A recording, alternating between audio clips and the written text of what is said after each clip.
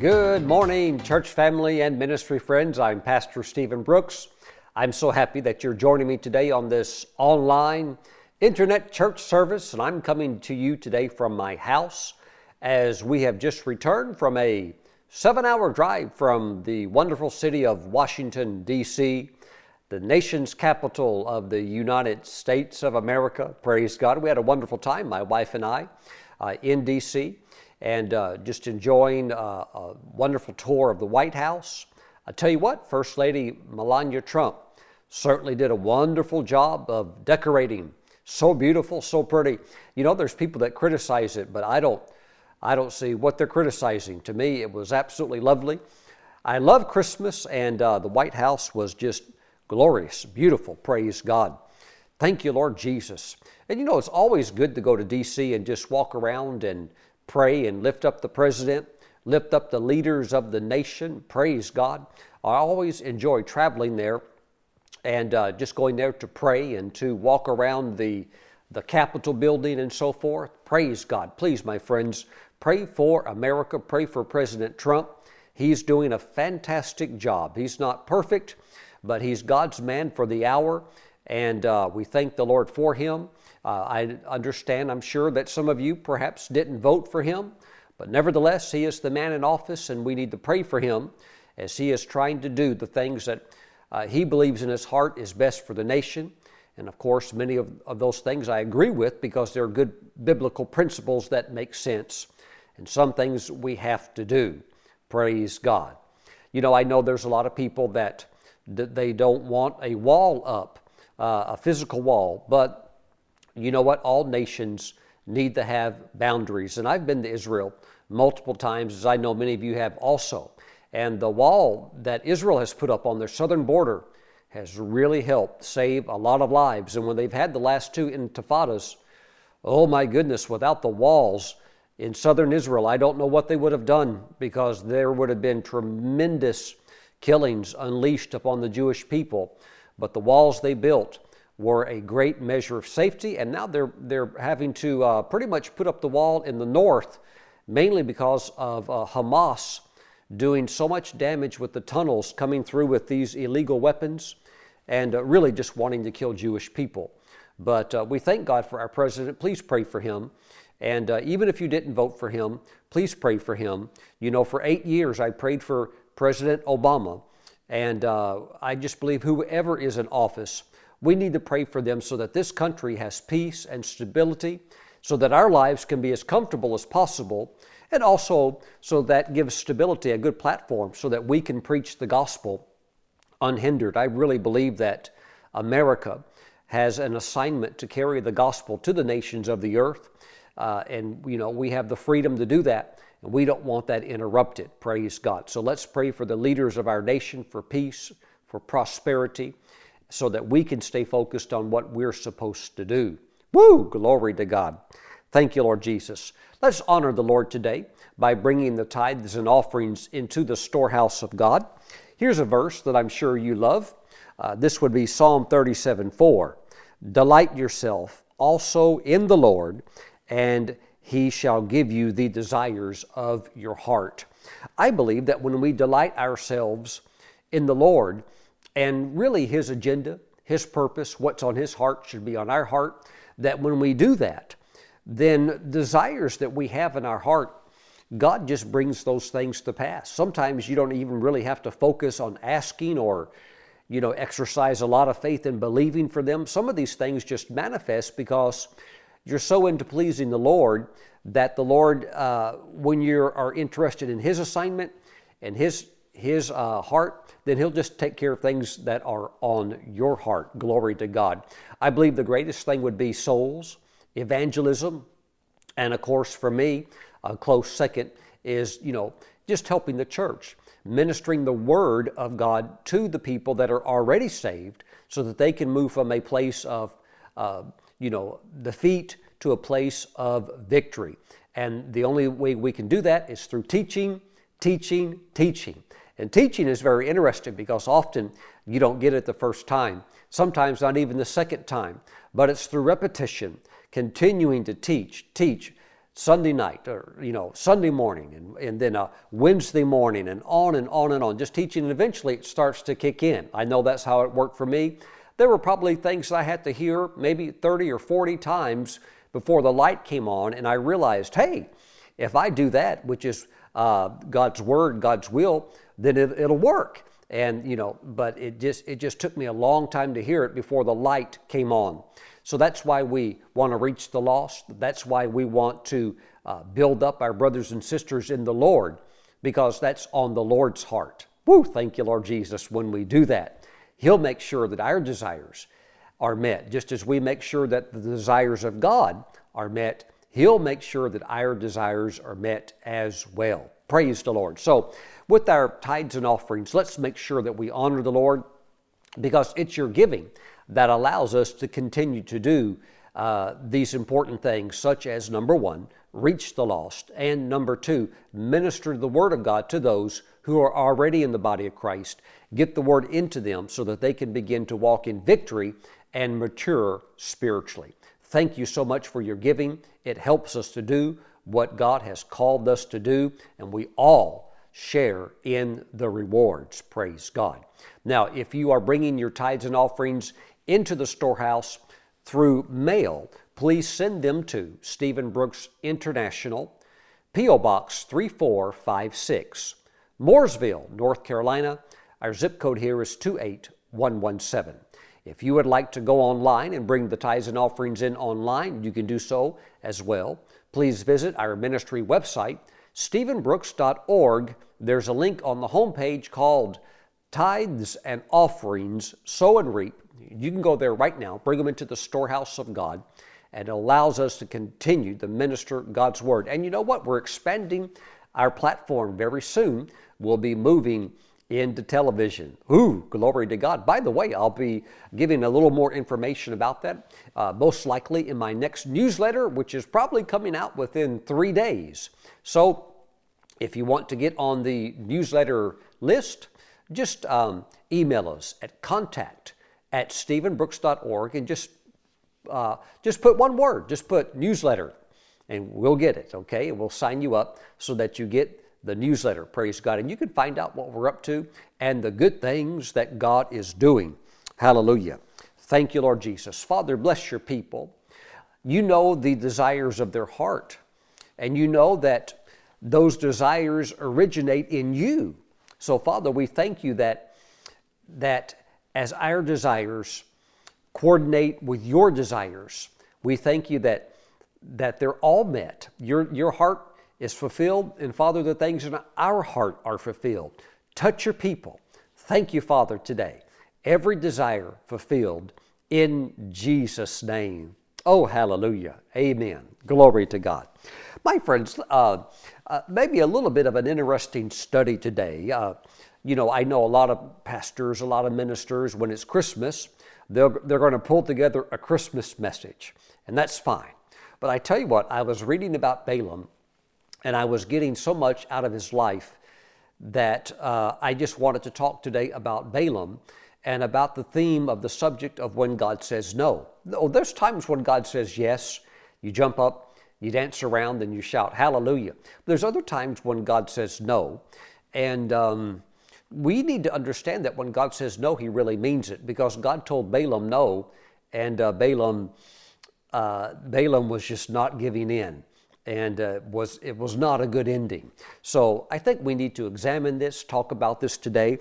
And you can find the story in the book of Numbers, chapter 22. And I'm going to read to you this morning from the book of Numbers. Let's talk a little bit about Balaam.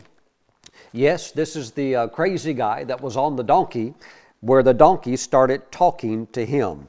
Wow. Isn't the Bible the most remarkable book in the world? I mean, these stories are beyond fiction, and they're true. It's fascinating. Heavenly Father, we ask that as we go into your word, that these truths, these principles, be illuminated to us by your Spirit, that we can ponder them and let the weight of them penetrate our spirit, so that when we are faced with similar situations, we make the right choices and that we do the right things consistently. We ask you for this grace to be applied to our lives today. Father, in the name of Jesus, amen. And we all say amen. Praise God. Numbers chapter 22, verse 1, then the children of Israel moved and camped in the plains of Moab on the side of the Jordan across from Jericho. Now Balak, the son of Zippor, saw all that Israel had done to the Amorites, and Moab was exceedingly afraid of the people, because they were many, and Moab was sick with dread because of the children of Israel. So Moab said to the elders of Midian, now this company will lick up everything around us as a ox licks up the grass of the field. And Balak, the son of Zippor, was king of the Moabites at that time. Now verse 5. Here's where the story begins to get very interesting. Then he sent messengers to Balaam, the son of Beor, at Pethor, which is near the river in the land of the sons of the people, to call him, saying, look, a people has come from Egypt, and come help me get rid of them. So here's the thing. The king here did not have the military strength to deal with the children of Israel, and he knows that. So in his cunning, in his thinking, he comes to the conclusion of what he can do to remove the Israelites and completely get rid of them and destroy them. And it says in verse 5 again that he sent messengers to Balaam, the son of Beor, at Pethor. Okay, so Pethor is the hometown of Balaam, which is near the river. Well, the river would be the Euphrates River. This is very interesting about Pethor because we know where it's at. It's about 11 miles south of a very famous city called Carchemish. And they found Carchemish back in the 1800s. And if they knew if they could find Carchemish, they could find Pethor. Well, Carchemish is still there today. It's on the west side of the Euphrates River on the west bank. But it's about 400 miles from the area here of Moab and where this story is unfolding at. Now you have to remember that the king is going to send an entourage to go all the way up to Pethor to speak to Balaam. Well, the first time Balaam refuses and they leave. And then the king sends another more dignified group back up. Well, you remember, this is a 400-mile journey one way. We know that because Pethor has been discovered. There was an ancient writing that was even found back in the, actually I think about 1976, that even had Balaam's name inscribed on it. I believe, if I'm correct, that Pethor today is actually underwater. But we know for a fact that that's where he came from. So, you know, this is a very serious thing of bringing somebody in, a specialist, from 400 miles away, back in the days where they didn't have automobiles, and this would be about a month journey. So this is a long ways. So, Pastor Stephen, why in the world would the king send his delegates all the way up there to get Balaam? Well, archaeologists in their research found out that Pethor was the hub or hot spot of diviners, those involved in divination and occult practices. Kind of reminds me of a certain city, I won't say it, here in America, that's just known for New Age and occultism and all kinds of bizarre things. And not a very good, I mean, you could live there, but if you were a Christian who was very spiritually sensitive, it would probably not be a lot of fun. Even a neighboring sister city close to it that also had a lot of spiritual New Age stuff. Me and a very well-known apostle, I took him there to minister in that city with me, and boy, he had a lot of, he didn't sleep good. He had a lot of bad visitations during the night, and I had some, visitors in the night astral project into the room and bizarre stuff like that. You know, I've got to minister the next day, and so did he. So, you know what? It's just, ideally you wouldn't want to live in a place like that, but that's what Pethor was. It was just loaded with diviners, and it had been built upon generations of people operating in the occult who had gotten really developed at it. But out of all of them, all of those who practiced magic arts and occultism, it would appear from archaeological evidence that Balaam was the best of all of them. So here we have the king of Moab, and he wants somebody that can deal with the Israelites. So he sends for the top diviner 400 miles away in an age of no automobiles or motorcycles, and says, we're going to have to get this guy. He's the very best of the best. If this guy curses somebody, they're cursed. If he blesses somebody, they're blessed, and what he says comes to pass. So let's send our best team up there to bring this guy back. And so that's a little bit of the history of the city of Pethor and a little bit of the background of Balaam. Today, the city of Pethor is right near the border of Turkey and Syria. And you know, if you fly into Turkey, you land at Istanbul, which I've done multiple times. But you know, that area today has a lot of fascinating archaeological history. Even in 2016, they're still excavating Carchemish. They've had ongoing excavations since the late 1800s. Still more to discover, but we know a lot actually about Balaam. This guy had a legacy. He was a legend in his own time. This guy was a heavyweight, and I want you to understand a little bit about him and how you have to be careful also. If Balaam can get off track, you have to be really careful. Oh, this guy was not a lightweight in the spirit. I think we'll see that here in just a moment. Okay, so verse 5 again, then he, that would be the king of Moab, sent messengers to Balaam, the son of Beor, at Pethor, which is near the river, that would be the Euphrates, in the land of the sons of his people, to call him, saying, look, a people has come from Egypt. See, they cover the face of the earth and are settling next to me.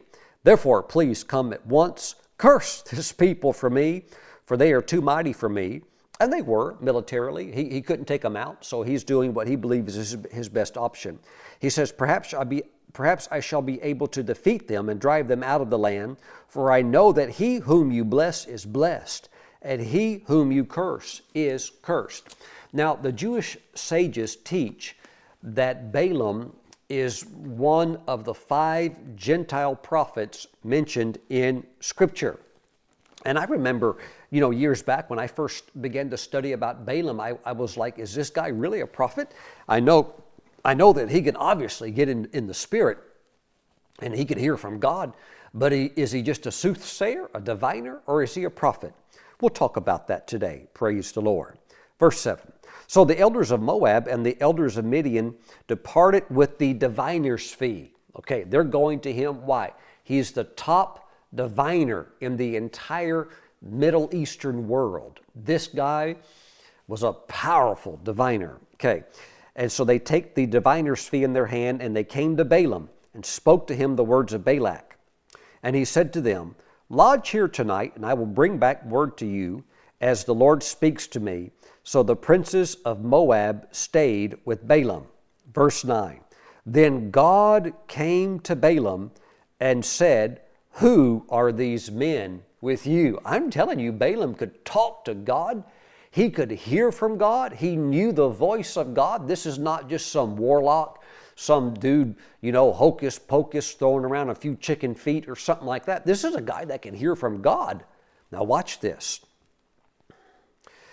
Who are these men with you? So Balaam said to God, and this is the God that we know. This is our God, okay?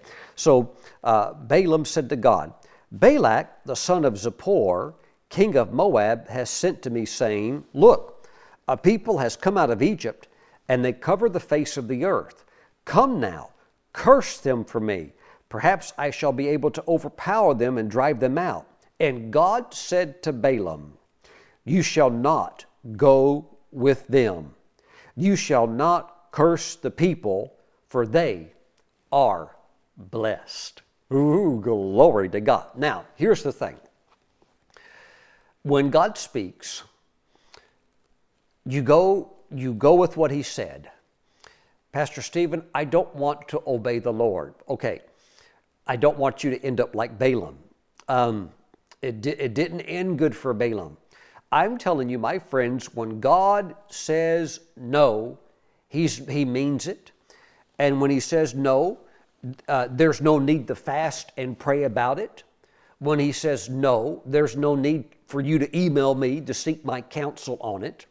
When He says no, or it goes against His word, then that is the final authority, and it's settled. And there's nothing that's going to change that. And if you push on past the revealed will of God, the Word of God, or the expressed will of God revealed through prophecy or the leading of the Holy Spirit, if you violate that, you could die young. Your life could end prematurely. You could have needless suffering, and you could get yourself in a mess that can be very, very hard to get out of. And one of the most trickiest things you can get into, it's like a spider's web. It's a weave of deception, where the deception gets so thick that you literally are deceived yourself. And you're so tangled up in this thing that you can't even see a way out. And that's really what happened to Balaam. Praise the Lord. And I want to talk about it. I know it's Christmas time. I don't really have a message today about Jesus in the manger or something like that. But I do have a message that I believe will speak to your heart. Praise God, about Balaam. Praise God. Thank you, Lord Jesus. And God said to Balaam, you shall not go with them. You shall not curse the people, for they are blessed. So God said, don't go with them. Don't do this. You're not supposed to be involved with them or associated with them anyway. So Balaam rose in the morning and said to the princes of Balak, go back to your land, for the Lord has refused to give me permission to go with you. And the princes of Moab rose and went to Balak and said, Balaam refuses to come with us. Then Balak again sent princes. Now remember the distance, 400 miles, one way, a whole month traveling just to get there. He told them to leave. He said, I can't do this. I can't do it. Go home. And they did. They left. But the king doesn't give up. If there's something in you unsettled in your devotion to the Lord, if there's something in you that would be an Achilles heel that you've never dealt with, that's a weak area that you know it is, and you play around with that, let me just say that the enemy knows where to target you at. He's not going to target you in areas where you are heavily fortified, but he's going to attack these areas that you deliberately allow to stay in your life, these areas that are not receiving the attention of the Holy Spirit, where you can make something that would be weak, strong. Praise God. And so it says here, Balak again sent princes, more numerous and more honorable than they. And they came to Balaam and said to him, thus says Balak the son of Zippor, please let nothing hinder you from coming to me, for I will certainly honor you greatly, and I will do whatever you say to me. Therefore, please come curse this people for me. Here's where Balaam begins to break. Balaam knows that this king, Balak, king of Moab, although he's not strong militarily to drive out the Israelites for some reason or another, this guy's got a lot of money. And Balak drops that line over and over again. Don't you know I have the ability to honor you? In other words, don't you know hey, if you do this, I can buy you a Rolls Royce. Don't you know that if I do this, I can give you some money that'll set you up for the next 3 years? Hey, and not only that, Balaam, do this. Hey, you know, we can work together. You've got the gift and I've got the money. Let's team up on this. And so Balaam, when he has the second visit from this entourage, he should have said, hey, I don't know what you're doing here. I told you the first time I'm not being involved in this. And you know what? I'm not even talking to you about it. The door's closed. You can't stay here tonight. Go get a hotel somewhere because I'm not having anything to do with this. But he invites them in and he goes back before the Lord again to, quote, seek what the Lord would say. And you know what?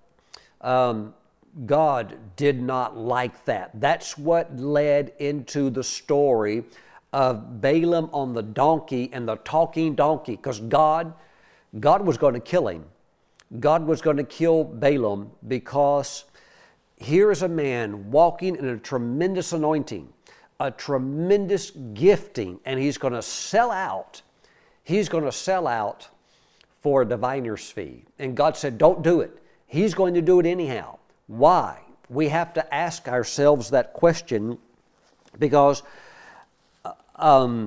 there's many Christians that override the very clear will of God. They're going to do it anyhow. They don't think they're like Balaam. They're not going to go out and try to conjure up some spell. They're not going to sit down with a Ouija board, or they're not, maybe they would, I don't know, but they're not going to try to, like, how can we say, go over to the dark side. They know that's not right, but they're going to dance as close as they can to that dark line. Maybe cross it, but think we'll come back over. But my friends, when God says no, when God says off limits, when God says don't eat that fruit, He means it. And God was going to allow Balaam to be killed because he was very upset, because Balaam ends up going with these guys when God said, do not go with them. You know, I remember Prophet Kenneth Hagin talked about the time where it was getting close to Christmas, and he didn't have any meetings on his schedule. And he wanted some meetings because the meetings would produce income, and with the income, then he could pay his bills and also buy some Christmas presents for his family. But he said, Lord, you know, I'm getting close to Christmas, and you know, the only meeting I've got is this one meeting, and this one meeting was at a large church. And, you know, Brother Hagin was about to accept the meeting, but he had a visitation from the Lord. And the Lord told him, don't accept that meeting at that large church, because that pastor will not accept your style of ministry, which is, the style of ministry would be like what we would call Spirit-filled, Pentecostal. In other words, full gospel, miracles, signs and wonders. He said that pastor will not accept your ministry. He doesn't believe in that. So he's not going to allow you to flow in the Spirit. So the meeting's not going to be effective. And not only that, Jesus explained to Brother Hagin how the Holy Spirit was leading him not to accept that meeting. Well, Pastor Stephen, why would anybody accept a meeting like that then? Because of the basic thing that we all can run into in life. We have needs to be met. And so that's the temptation. Something is offered to meet that need in an area that may be out of bounds. And so Brother Hagin said, okay, Lord, I won't do it. I did sense that inward witness of discomfort, something that your Holy Spirit was saying that I could just sense that meeting wasn't the right thing to do. He said, what am I supposed to do? And Jesus said, you're supposed to go to this other church, because the Holy Spirit's trying to get you to go to this other church, and there you can minister freely, and the pastor wants you to come. But see, here's the thing. That church was just a real small church, and numerically, analytically, it would look like it's not going to be effective or financially productive to go to a church like that. But Jesus said, every time you thought about going to that small church, you had a peaceful, inward witness, a very smooth, velvety feeling on the inside of you, and that's where you're supposed to go. Not to the big church where they will not accept your style of ministry, but to the small church. Well, Kenneth Hagin obeyed Jesus and went to the small church and got greatly, greatly blessed, was able to pay all of his bills, have money to buy Christmas presents, and things went really well. But I believe there's reasons why when God says no, we violate it and do it anyhow, because something, it's like a carrot that's being dangled out in front of us. And the carrot is like tasty. The carrot is provision. The carrot would present itself as the answer for what we have been wanting. But God the whole time is saying, no, don't eat the carrot, or the carrot's not your carrot, or, you know, that's not what I have for you to eat in the first place. So we have to be willing to say, okay, Lord, if you're saying no to that, then I'll agree with you and say no to it also, and I'll look to the thing that you'll say yes to. Woo! See, God had provision for Balaam. Balaam didn't have to get in cahoots with the king of Moab. God would have provided for him some other way. But see, that king of Moab kept dropping those hints. Don't you know I'm able to honor you? Come on, curse these people, and I'll really give you a blessing. Oh, my friends, I could tell you story after story of how this works in ministry, and I know that whatever your career field is, you're going to face situations like this, and you're going to have to hold to God's word and to that leading of the Spirit, that when God says no, that means you're not supposed to be involved in it. There's a prophet who was invited to go speak at a certain church. And I won't name the name of the church, and I won't name the name of the pastor. But this was a very large church, maybe 20,000 members. And so the prophet gets a phone call from the pastor of this large church. And the prophet told what happened on the phone call. The pastor calls him and says, hey, I want you to come speak at my church. And the prophet said, well, he said, that's very nice of you to ask me to come speak at your church. And the pastor said, well, he said, you certainly know that if you come to my church, you're going to be blessed, because I know how to bless people, and you're going to get a big offering. And so the prophet said, well, will you allow me to talk freely and to speak the word of the Lord? The pastor said, you can talk about anything you want, but don't talk about my sissies. Pastor Stephen, what are the sissies? The sissies are the young men, single young men in the church that the pastor was sleeping with and having homosexual relationships with. Oh yes, church probably about 20,000 people. Very well-known church in America. Yes. And the pastor said, you can come to my church and preach, because I know you move in signs and wonders, so I want you to come to my church, but don't say anything about what, secretly goes on in my private life. Of course, and the pastor's married, but, the marriage was just a cover marriage. It's, he's married, but he's doing all this stuff on the side. And so the prophet, bless his heart, he said, Pastor, he said, I can't speak at your church. He said, I say what the Lord wants me to say. And he said, I can't come to your church when you're doing those things.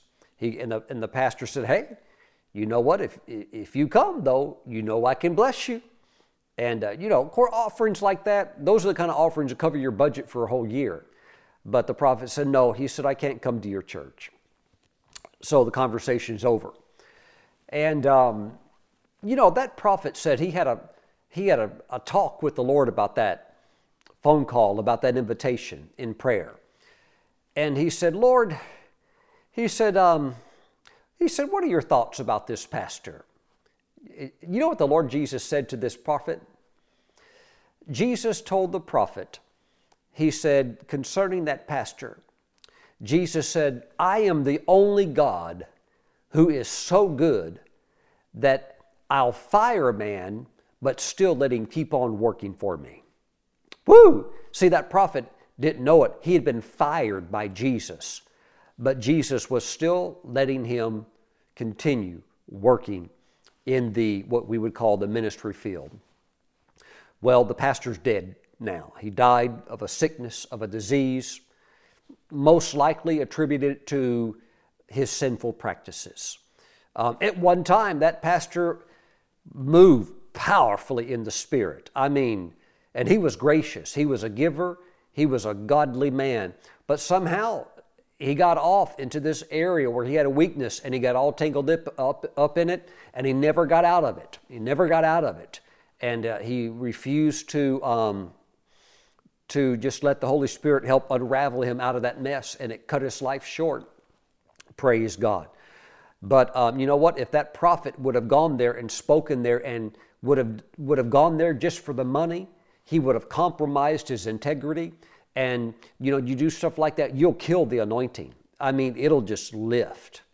Whoo, dangerous, dangerous stuff. When God says no, He means no. And that doesn't mean pray about it, if Balak sends another entourage. It means no. I'm not touching that. Never going that direction, not messing around with that. If you do that, you'll kill the anointing. This is not just for ministers. This is for you in your respected career field. You will put a ceiling on your life that you'll never bypass. And the destiny that God has for you can be potentially aborted if you do stuff like this. When God says no and you go anyhow, you are flirting with the complete destruction of your destiny. Be very, very careful. Merry Christmas.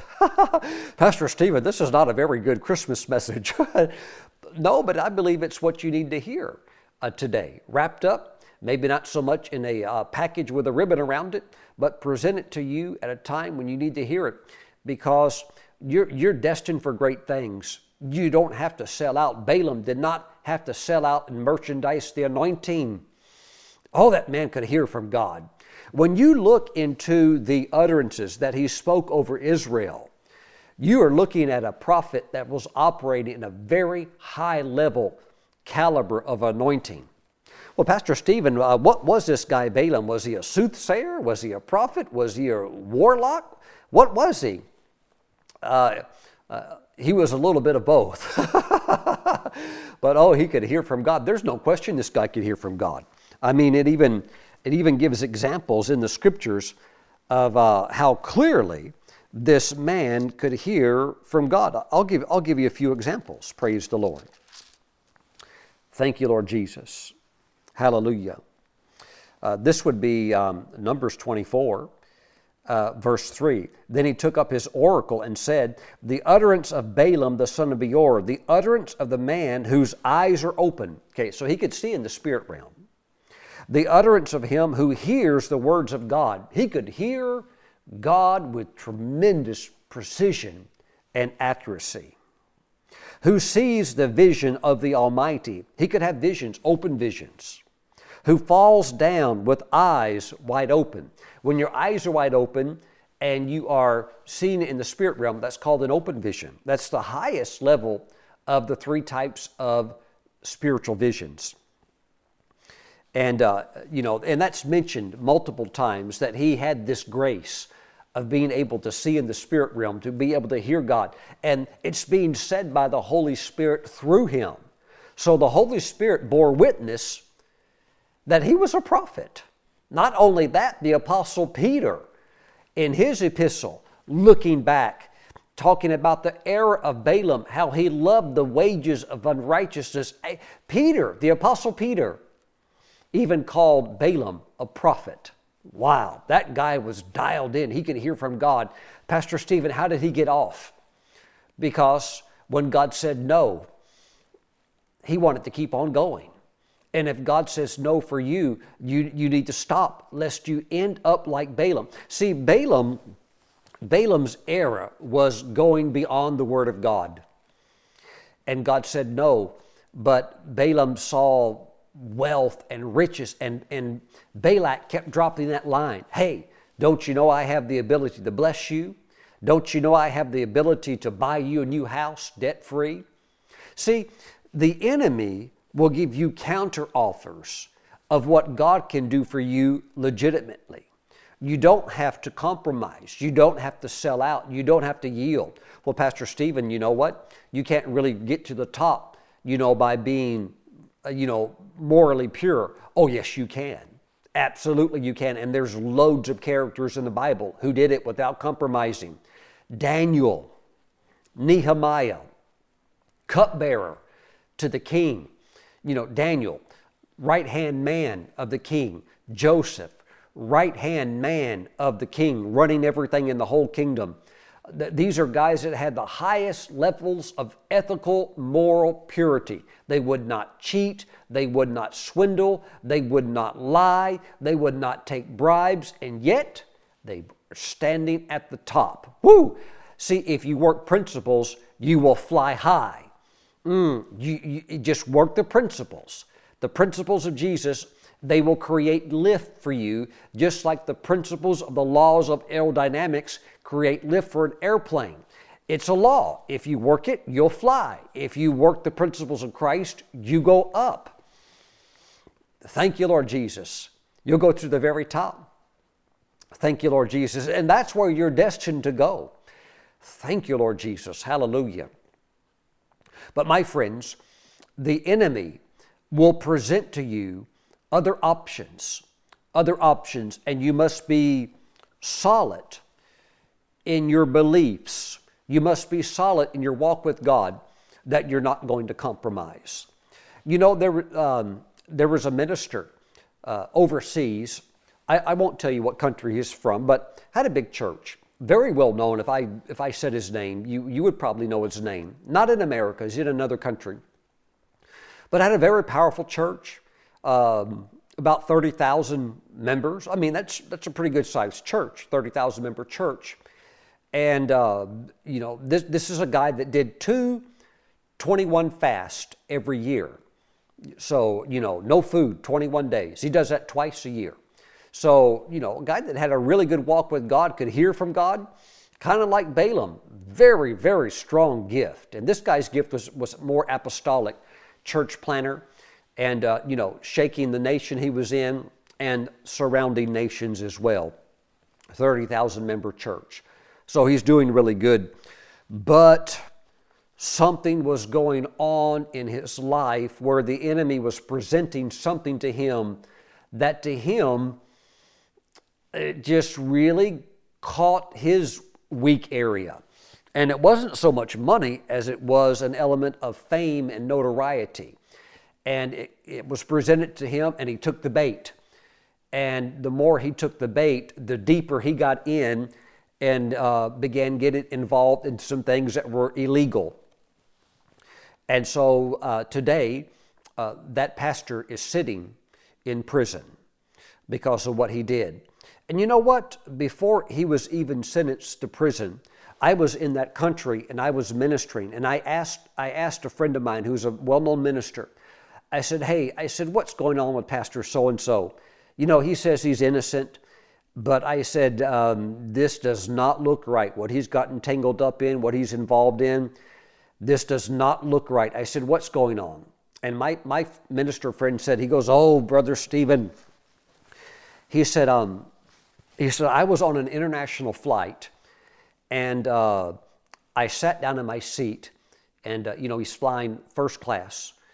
And he said, this pastor just happened to be on the same flight and had the seat right next to him.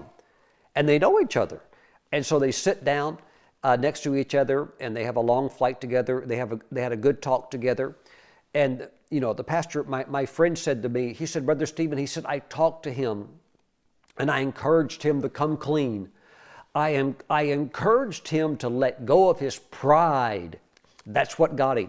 His pride in this thing of wanting to move into great fame, not just in religious circles, but fame within what we would call the secular realm. Okay, some people call it like crossover notoriety. That's what he wanted really, really bad. Well, it was offered to him, and he went for it, and he tried to get into it, and it was a big money mess too, a big financial fiasco. Things being done illegally, not just him, but others in the upper echelon of the church who knew about it, bookkeepers who were covering it up, and that they went to jail also, or not really jail, they went to prison for several years. These were not light sentences. But my friend said, Stephen, I talked with him, and he said, please come clean and, confess to the people that what you did was wrong, and confess to the authorities, and you'll get off with a very, very light, slap on the wrist. But if you fight it and you continue to deny it, this is not going to come out good. And the well-known minister said, oh, no. He said, I'm going to get out of this okay, and, I'm going to be just fine. Well, he held on to his pride, and it didn't turn out good for him. And he got busted hard, and really because of his arrogance and unwillingness to, admit the obvious, the judge was really, really hard on him. So right now, while you're enjoying Christmas, he's sitting in prison somewhere. And this is a guy also is a multimillionaire, so all of that just up in smoke. The church continues on, but it's, the people were really hurt. And, whenever your leader has a big collapse like that, that really hurts the sheep.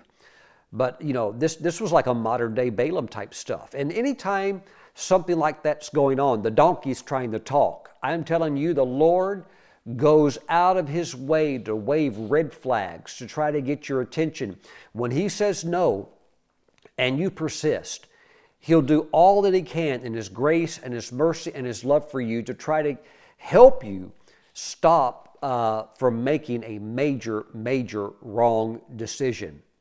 I was in a certain country ministering, and a pastor came up to me and said, he said, Brother Stephen, he said, you must come to my country and minister to my country. You move in signs and wonders and miracles, and you have very unusual anointing when you minister. You must come to my country, and I'll promise you a meeting with thousands of people, and you will be blessed. I'm able to bless you. And I knew he was a big giver. I knew this guy had a lot of money.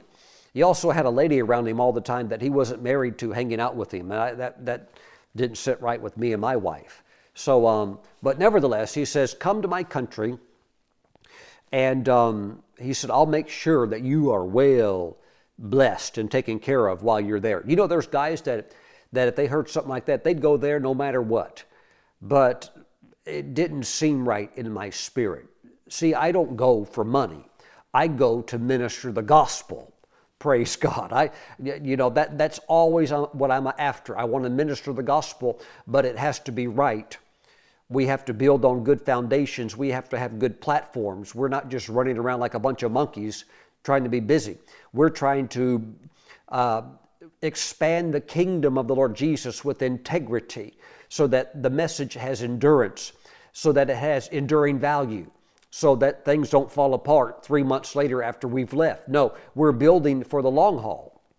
So he invited me to come, and he walked away. The first thing I did, I immediately went over to an apostle that was a friend of mine, and in confidence, I said to him, hey, Pastor so-and-so has invited me to come to his country to speak, but I don't know him. I said, what is your evaluation of that invitation? Because he knew him really well. And the man I'm asking, I would trust with my life, because he's a very godly man. And he goes, oh, Brother Stephen, he says, I would recommend that you not go there. I would recommend that you not go there. And he didn't want to get into all the shady behavior of this guy, but to me, this guy's word was gold. When he says, don't go, I mean, that to me is the same thing as Jesus standing there saying, don't go. And so I didn't go. Despite that, if I did go, it would be the type of offering that would cover the budget for 6 months. But I didn't go. Why? Because God didn't want me to go. And if I went, I knew I would be going strictly for the same reason that Balaam did, for unrighteous gain. That's what Peter called Balaam's activity. The error of Balaam's the error of Balaam was that of unrighteous gain, unrighteous money. He's going to get that money no matter what he's got to do. Even if he's got to merchandise the anointing, he's going to get that money. And it cost him a very rare prophetic gift. And a lot of times we think of Balaam, we think of a false prophet. Well, there was a point where he was a true prophet. Yes, he's a Gentile prophet outside of the covenant of Israel. And so there was some mixture, but that guy could hear from God big time. And you can obviously see that the blessings that he spoke over Israel, they came straight from the Lord. Well, they came from the Spirit, and the Spirit spoke them through the mouth of Balaam. But nevertheless, tragic ending for Balaam. So I didn't go to that country. I didn't go to that gentleman's church, which was It was a church that had a national platform. I didn't go. But you know what? Another minister, an American minister, had the same invitation from the same guy. And guess what? He even asked my friend also, hey, what do you think about so-and-so's invitation? And my friend told him the same thing. Do not recommend that you do that. And you know what he did? He went. He went. And he went there, and you know what happened? He displeased the Lord. Now, don't think what I'm about to tell you means that God tried to kill this guy. God wasn't trying to kill him, but by this guy going, he opened himself up by being out of the will of God for the enemy to hit him. And the enemy hit him hard, almost killed him. This minister, this full gospel, Spirit-filled minister who can move in signs and wonders went there and almost died. I mean, he was on death's bed. He almost died because he went there. And if he would have died, I can only imagine what people would report. He died as a martyr. He died as a martyr for the sake of preaching the gospel. Yes, he laid his life down for the gospel. No, he laid his life down for money. That's the only reason he went there. He knew it was wrong. He could hear from God just like I could. I knew it was wrong. Don't do it. He knew it was wrong and went anyhow. Why? This preacher promised a huge offering if he would go, and it almost killed him. And if it wasn't for the mercy of God, he'd be dead. Thank God for the mercy of God. But these Balaam things are still, they're still like, it can float around today. Even in the book of Revelation, Revelation chapter 2, Jesus spoke about the church that had the spirit of Balaam operating in it. Oh, these things are very, very real. See, here's what Balaam did. When Balaam realized, that God's not going to allow him to curse Israel, although he would try and a blessing would come out. And then, now Balaam's frustrated because he can't get into the money bags of Balak, because Balak's not going to give him money unless he can do something that will help him defeat Israel. Well, Balaam goes plan B. And he actually, through evil cunning, through diabolical insight, tells the king of Moab what he can do to shut down Israel and hurt them, and gives him insight diabolically of how to attack them. Oh, that's so wrong. He actually told the king of Moab, look, get a bunch of your best looking girls, get a bunch of your good looking women that are single, and send them into the camp of the Israelites. And before you know it, they'll become immoral. They'll break the law of God, the law that God gave to them through Moses. The laws of sexual purity, they'll violate it, and before you know it, they'll start worshiping your gods, and then they'll be defeated, because they'll be defeated from the inside out, and then they won't be a problem to you. So Balaam actually gave counsel, wicked, evil counsel, to the king of Moab of how to defeat Israel. And so it's because of that he really goes down in history as a false prophet. And so we need to take these things to heart. It talks about in the book of Joshua of how that when the Joshua generation rose up and began conquering the Canaan land, well, they went into battle, and one of the battles, guess who got killed? Balaam did. Wrong place, wrong time. Let me say this. This really needs to be in our hearts, because you're going to come into the promised land and you're going to have some counterfeit blessings offered to you. Be very, very careful. And I want to say this. Anything that God says no, just walk away from it. I don't care if it looks like the world was just offered to you on a silver platter. Dump it, turn around, and walk away. Don't pray about it. Don't fast. Because fasting and prayer will not change the Word of God, and fasting and prayer will not change the will of God. Praise the Lord. See, that one pastor that had that large church, he fasted and prayed, did 2 21-day fasts every year, and still got tangled up. Why? Because Because when it comes to the Word of God and the will of God, you don't need to fast and pray about that. When it's revealed openly and you know what to do, and God says this is what you do, you don't need to pray to get insight to go in another direction. You just need to obey and lay down whatever that thing is. For Balaam, it was that of an itinerant minister or an itinerant prophet who was reliant upon his gift being put into use. And so he's just like, I hope somebody invites me to come, operate in my gift. Well, whatever your career field is and that gift is, you know what? You can have job opportunities come to you that may be very alluring, but the job can be, it could be very much a terrible job. Just because it pays a lot of money doesn't mean that it's something that you can accept or should accept. There's a company that just got bought out by a larger company. This is in the tobacco industry. And I believe that any industry that kills people and sends people to an early grave and causes the most horrible diseases to break forth in a person's body, I don't believe that that's any kind of a product that should be allowed or sold or shared with others. But legally it is. But this one e-cigarette company just got bought out for a couple of $2 billion. And they have 1,500 employees. And all 1,500 employees are going to get a bonus of about $1.3 million.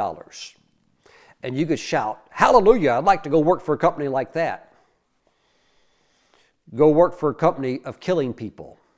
Go work for a company of destroying people's health, knowing every night in your conscience that you're working 40 hours a week to kill people. I just, you know what? I couldn't do that. The wages of Balaam, the unrighteous wages of Balaam. Well, Pastor Stephen, I would do it in a minute for $1.3 million bonus. And there are Christians who would. But let me say this. If it's not God's will for you to have it, may your hand never hold it. If it's not God's will for you to be there, may you never ever go there. And when God says, no, do not, Balaam, do not go with these people, may you be the person who says, Lord, I'm done with these people. I don't even know what they're up to, but I could care less what they're up to. I'll never touch it. I'll walk away from it completely. And if they show back up, I'll slam the door in their face. Matter of fact, Lord, I won't even answer the door. I won't even answer the door because I'm not going to mess around with these things. If you do, you're toying with the potential of destroying and wrecking your destiny. There have been ministers who had the most beautiful ministries, but they wrecked them. They wrecked their ministries on the junk heap of ministry, and they're not even in the ministry today. Their lives were cut short. Their ministries were cut short. And I could tell you many, many stories. Many, many stories. Praise God. Thank you, Lord Jesus. Hallelujah. These things are very, very real. It happens in ministry all the time. There's a lady, I've ministered with her before, and her husband was known as a true prophet, and he was a great man of God. And oftentimes when he would minister, he'd have his Bible open on the pulpit where people could see the Bible opened. And oftentimes he would have it opened up to the book of Revelation where it talks about how Jesus said, I will feed you with the hidden manna. Sometimes he would just have his Bible open there for all to see while he's preaching. And while he was preaching, the pages would be covered. That area that he's got it open to on that scripture would just be covered with manna. Supernatural manna from heaven would appear. And you could just watch it appear on his Bible, just pile up. And what they would do after he finished preaching the word is they would take communion together, using that very manna as the bread that they would take communion with. Well, that's a miracle ministry. Well, he lived his life out. He died. He went on to heaven. And today, that same miracle pretty much happens in his wife's ministry when she ministers. And, I've been in her meeting before. It didn't happen when I was there, but pretty often it does happen when she ministers. But Here's what she told me. She got a phone call from a pastor with a very large church. And he said, I want you to come to my church, and I want you to minister on the miracle manna. And I want you to do that miracle in front of my people. And, you know, the church has thousands of members, and he does the old king of Moab line, the Balak's line. He says, you come and you do that at my church, and you'll be rewarded with a great offering. In other words, you're going to get a lot of money. And he said, the only catch is you have to do this miracle. In other words, don't show up if you're not going to do it. We want to see the miracle. And she said, hey, this doesn't work like that. She said, I serve the Lord Jesus, and this gift operates through me by the Holy Spirit. It's not like I can just push a button and make it happen.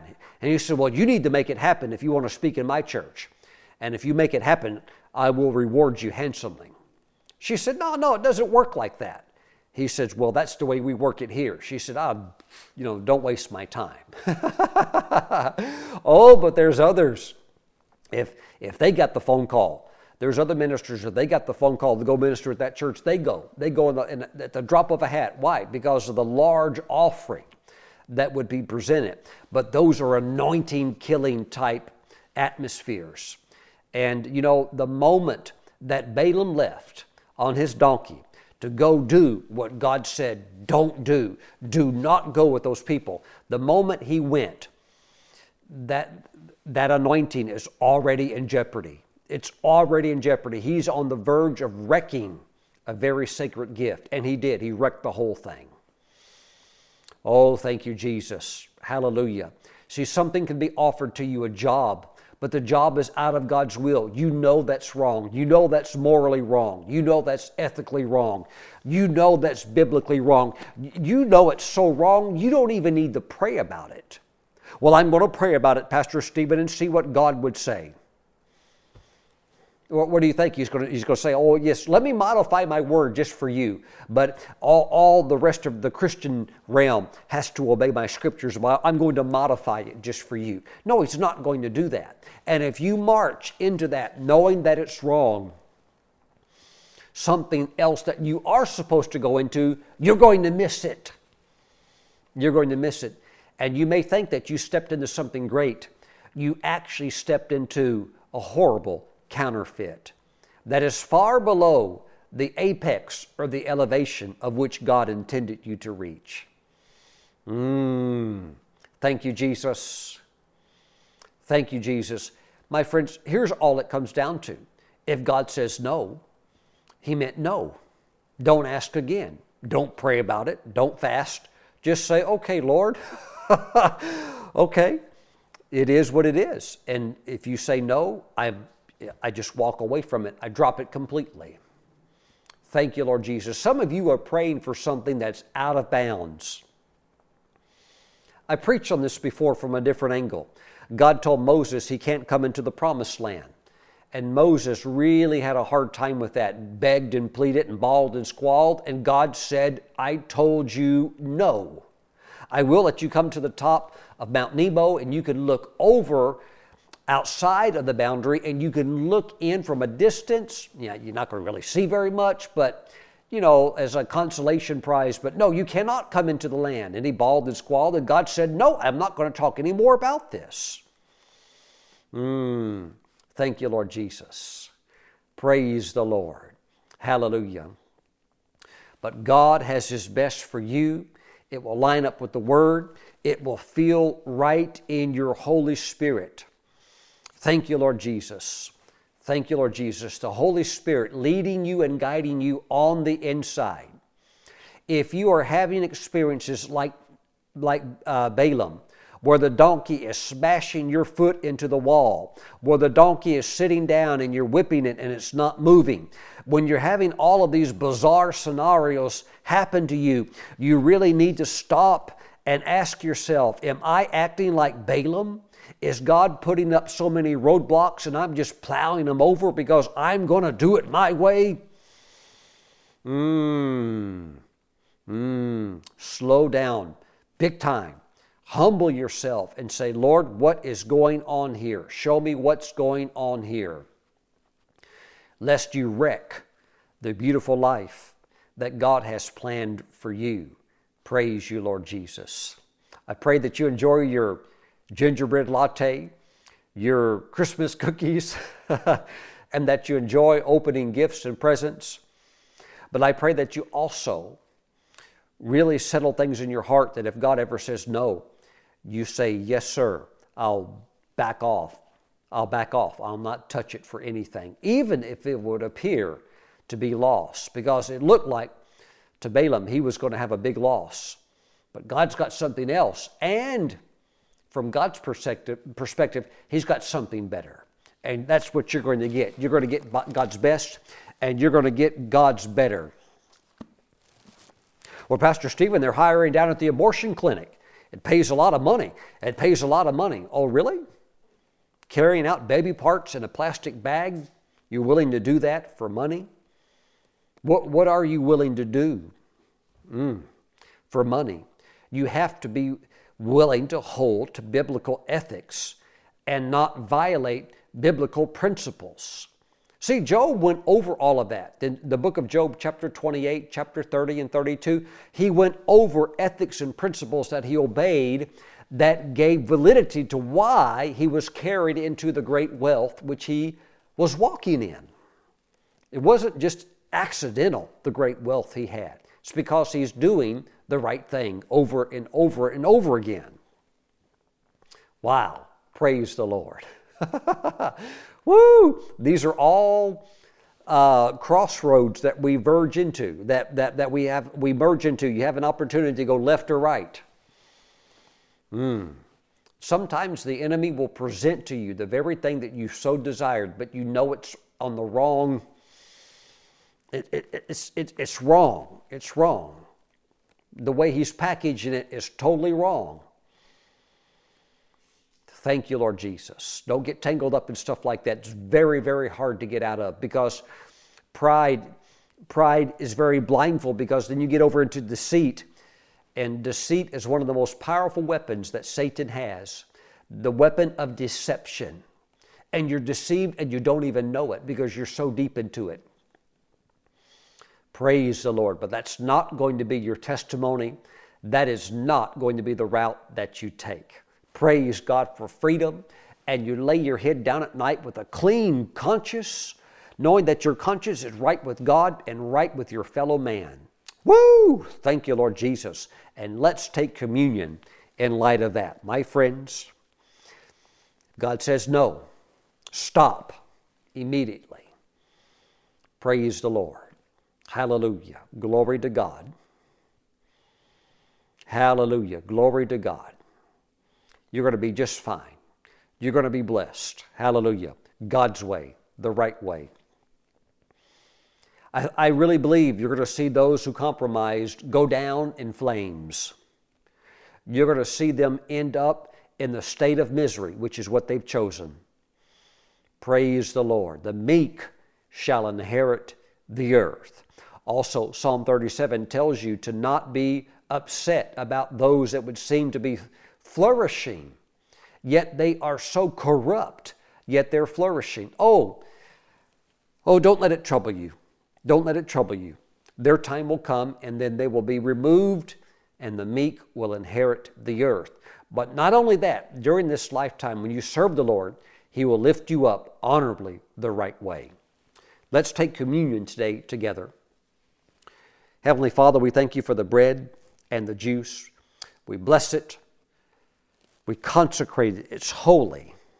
Hallelujah. Father, in a way that in some ways is difficult to understand, there is a divine mystery attached to it, but we're going to take it by faith. Father, this is the body of Jesus. We look at it, we see a wafer, but by faith, it's the body of Christ. And this is now the blood of Jesus. And so, Father, we receive the body of Christ, and we choose to walk in His principles, never violating them for any sort of gain. Thank You, Father God, that the story of Balaam is recorded in the Bible spoken by many people as a reference point for us to look back at as a warning, even spoken of by the Apostle Peter, even spoken of by Jude, the brother of Jesus, even spoken of by Jesus himself in the book of Revelation chapter 2, verse 14. Father, we thank you. We thank you. No areas of compromise. No areas of compromise. We cling to your word, even if the word is no. Now, Father, we give you praise. We receive the body of Jesus now. We even receive the holy no with rejoicing in Jesus' name. Let us now partake. Amen. I believe for Christmas, you're going to get some type of yes for something around the Christmas season. Be listening. Don't let yourself get so busy on Christmas that you don't pray. Christmas is an open heaven, and if you're listening carefully, you're going to catch a yes on something good. Father, we thank you for the blood of Jesus. Hallelujah. Glory to God. Father, thank you. All of your promises are yes and amen. But we must enter into them through the right way. Yes, oh God, thank you. Never compromising to get there. Thank you, Father. Two wrongs don't make a right. We give you praise. Thank you, Father God. I pray for anybody, Father, that would feel weak, that would feel like they're in a Balaam situation where they're just about ready to cave and give in, that they would sit down. They would sit down and ponder the outcome of Balaam, his tragic ending, and even an ending that, in the light of what Peter and Jude wrote, I'm not sure if he even made heaven. Father, we give you praise. We thank you that we're going to, and we're walking very, very close to you. We thank you for the designated paths that you have for us, according to your word and your will, and we will not deviate from them. We thank you. We give you all the praise. We rejoice in Jesus' name. And we say amen and amen. Let us now receive the holy, pure, clean blood of Jesus shed for the remission, the forgiveness of our sins. Woo, glory to God. Hallelujah. May you have a very red Christmas. The blood of Jesus over your Christmas, protecting you, keeping you, helping you to think with the brilliant thoughts of Christ, the cleansing, pure, high, beautiful, holy thoughts of Christ. The blood of Jesus all over your mind this Christmas, all over your family. Hallelujah. God's got a plan for you and your family, and then it's going to turn out to be beautiful. Keep walking on that path that gets brighter every single day. Father, I pray for your people, blessing over their lives, a joyful, peaceful, happy Christmas. And we thank you, Father God. We thank you that we're going up in you. We give you all the praise. Thank you for the sacred paths that you have. We walk on them, clinging to your word, embracing your yes, and also embracing with love and deepest respect all of your no's as well. In Jesus' name, amen. You are blessed. I'll see you back next time. Have a Merry Christmas. God bless you. Bye-bye. For more information about the ministry of Apostle Stephen Brooks, visit our website at stephenbrooks.org.